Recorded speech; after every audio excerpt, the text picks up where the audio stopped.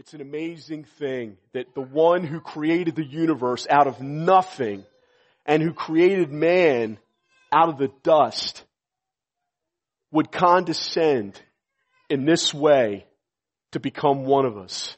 We learn about this condescension and this infinite act of humility in Philippians chapter 2, verse 5 through 11, where the Word of God says, "Have this mind among yourselves, which is yours in Christ Jesus, who, though he was in the form of God," speaking of Jesus, "did not count equality with God a thing to be grasped, but made himself nothing, taking the form of a servant, being born in the likeness of men, and being found in human form, he humbled himself by becoming obedient to the point of death, even death on a cross. Therefore God has highly exalted him and bestowed on him the name that is above every name, so that at the name of Jesus every knee should bow in heaven and on earth and under the earth, and every tongue confess that Jesus Christ is Lord,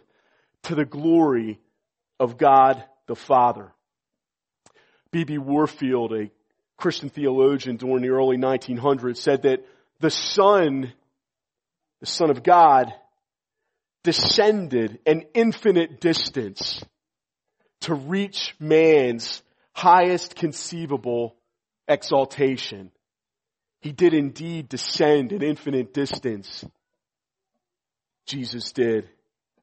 When the Word became flesh, when the second person of the Trinity, God the Son, became flesh and dwelt amongst us.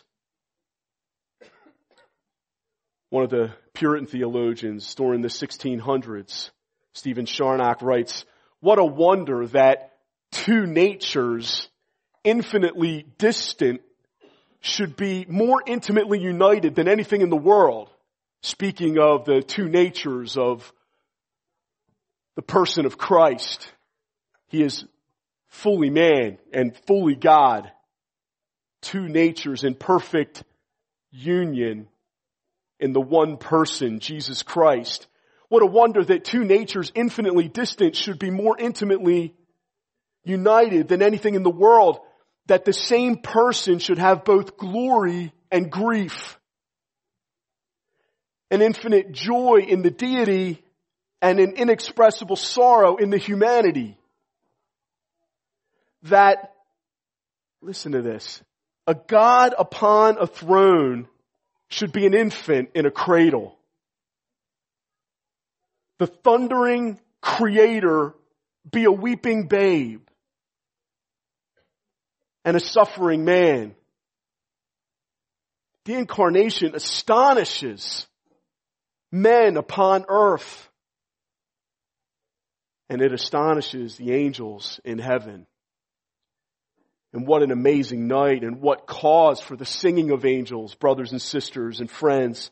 The night that Jesus was born, heaven could not hold back its public praise of the Word becoming flesh and dwelling amongst us.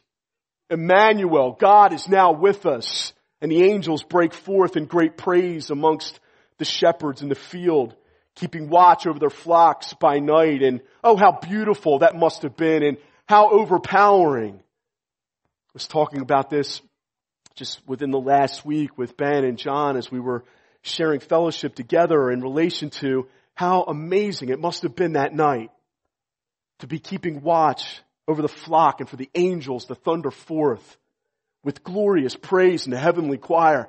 Oh, brothers and sisters, what great cause for heaven to sing, and what great cause for the earth to rejoice that God has become one of us. God, the Word of God, has become flesh and has dwelt amongst us. God upon the throne should become an infant in the cradle, and the thundering creator become a weeping babe and a suffering man. And we must ask ourselves, why did the Word become flesh? Why did the second person of the Trinity, Jesus Christ, the eternal Son of God, become flesh and dwell among us. Well, brothers and sisters, friends, He came to save us. The Bible is very clear. We are all sinners.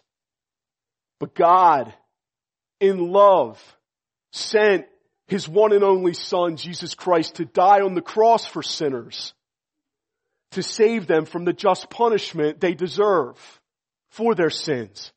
He saves them by taking punishment for them on the cross. That's why the Word became flesh, to dwell among us. The Word became flesh and dwelt amongst us in order to reconcile us to Himself, to all who would believe in Him, who would repent of their sins and trust in Jesus Christ as their Lord and Savior. He will reconcile you to Himself. As sinners, we are estranged from God. We make ourselves into God's enemies by turning away from His ways. And yet God, in love, took the initiative to send His own Son down. God with us. To come and not only be born, but to come and to die. To suffer and die. So that any sinner in this room this evening who repents of their sins and trusts in Jesus might not perish, but receive the free gift of eternal life. Oh, that's cause for rejoicing and celebration, my friend. And why? Well, my friends, you and I are not good enough to make it into heaven.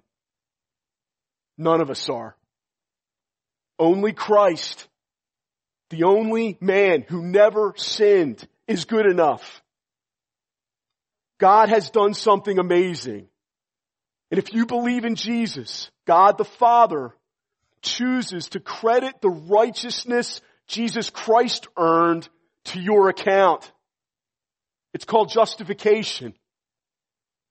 God the Father chooses to credit a free gift of grace to all who would believe in His Son. And that free gift is the imputed righteousness of Jesus Christ.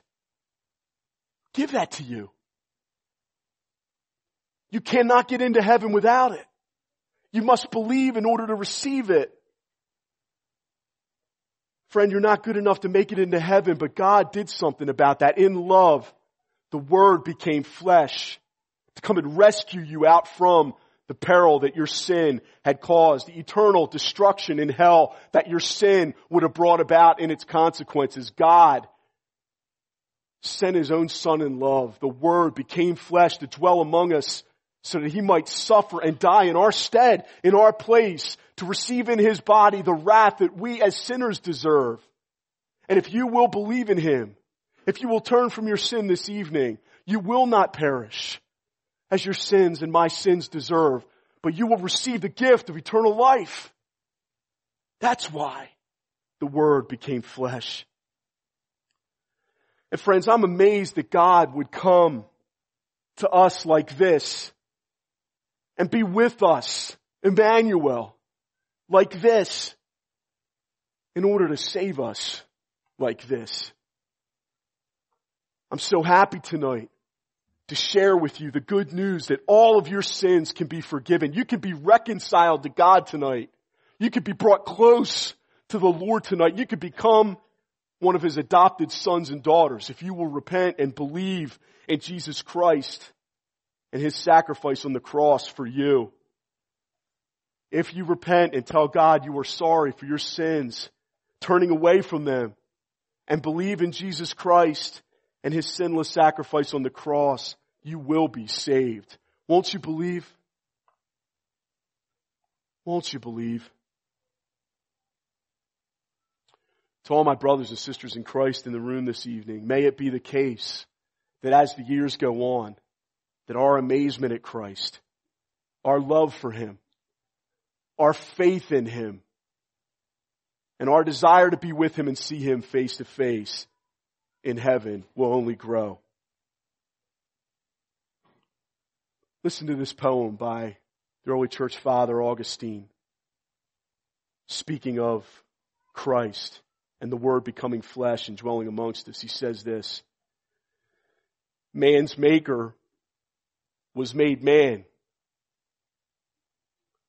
that he, ruler of the stars, might nurse at his mother's breast, that the bread might hunger, the fountain thirst, the light sleep, the way be tired on his journey, that the truth might be accused of false witness, that the teacher be beaten with whips, that the foundation be suspended on wood, that strength might grow weak, that the healer might be wounded, that life might die. We have a lot to sing and praise God for this evening. Amen. Let's pray.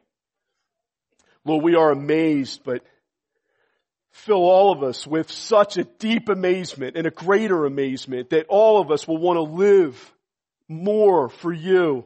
Jesus, we love you, but fill us with so much more love for you that it overflows out from our life and touches everyone that our lives touch. Jesus, we believe in you, but strengthen our faith so much stronger that we will step out with bold steps of action for you, to shine for you more brightly. And Jesus, we long to see you face to face. Cause our love for this present world to fall away and our longing for you to mark our every moment so that when people interact with us, that they see something different and they're drawn to you. Lord, I pray that you would touch the life of everybody here tonight. Move in them and move in me by the power of your Spirit, Almighty God. Lord, if there's any here this evening who do not know you as their Lord and Savior, open up their heart to believe. They must believe in order to receive the free gift of salvation that you offer.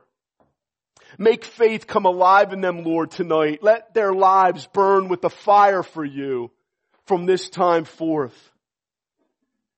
And Lord, for my brothers and sisters in Christ who already have believed in your name, I pray that the assurance of their salvation would be strong right now. Encourage them tonight that the Word has indeed become flesh and dwelt among us. Hope has come. Hope came down. Lord, we saw your glory, the glory of the one and only from the Father, full of grace and truth. Lord, we see your glory as you sent your Son to come and die on the cross so that while we were still sinners, you died for us. Oh Lord, how amazed are we that the one sitting on the eternal throne would come and be the baby in the cradle, in the manger. We are so moved by your infinite condescension and humility to come and rescue sinners like us. Almighty God, comfort my dear brothers and sisters tonight with fresh assurance of their salvation. Holy Spirit, impart that to them in their spirit, that the Spirit testifies with their spirit that they are the children of God. Give them fresh hope tonight in the midst of their sufferings and sorrows that they are bearing in the midst of even this Christmas season. Lord, uplift them, that you have overcome death. The Word became flesh and dwelt amongst us, lived for us, died for us, was raised to new life for us, to give us the glorious hope that we now have in our hearts. Let hope burn like a fire in our souls. We ask this in Jesus' name. Amen.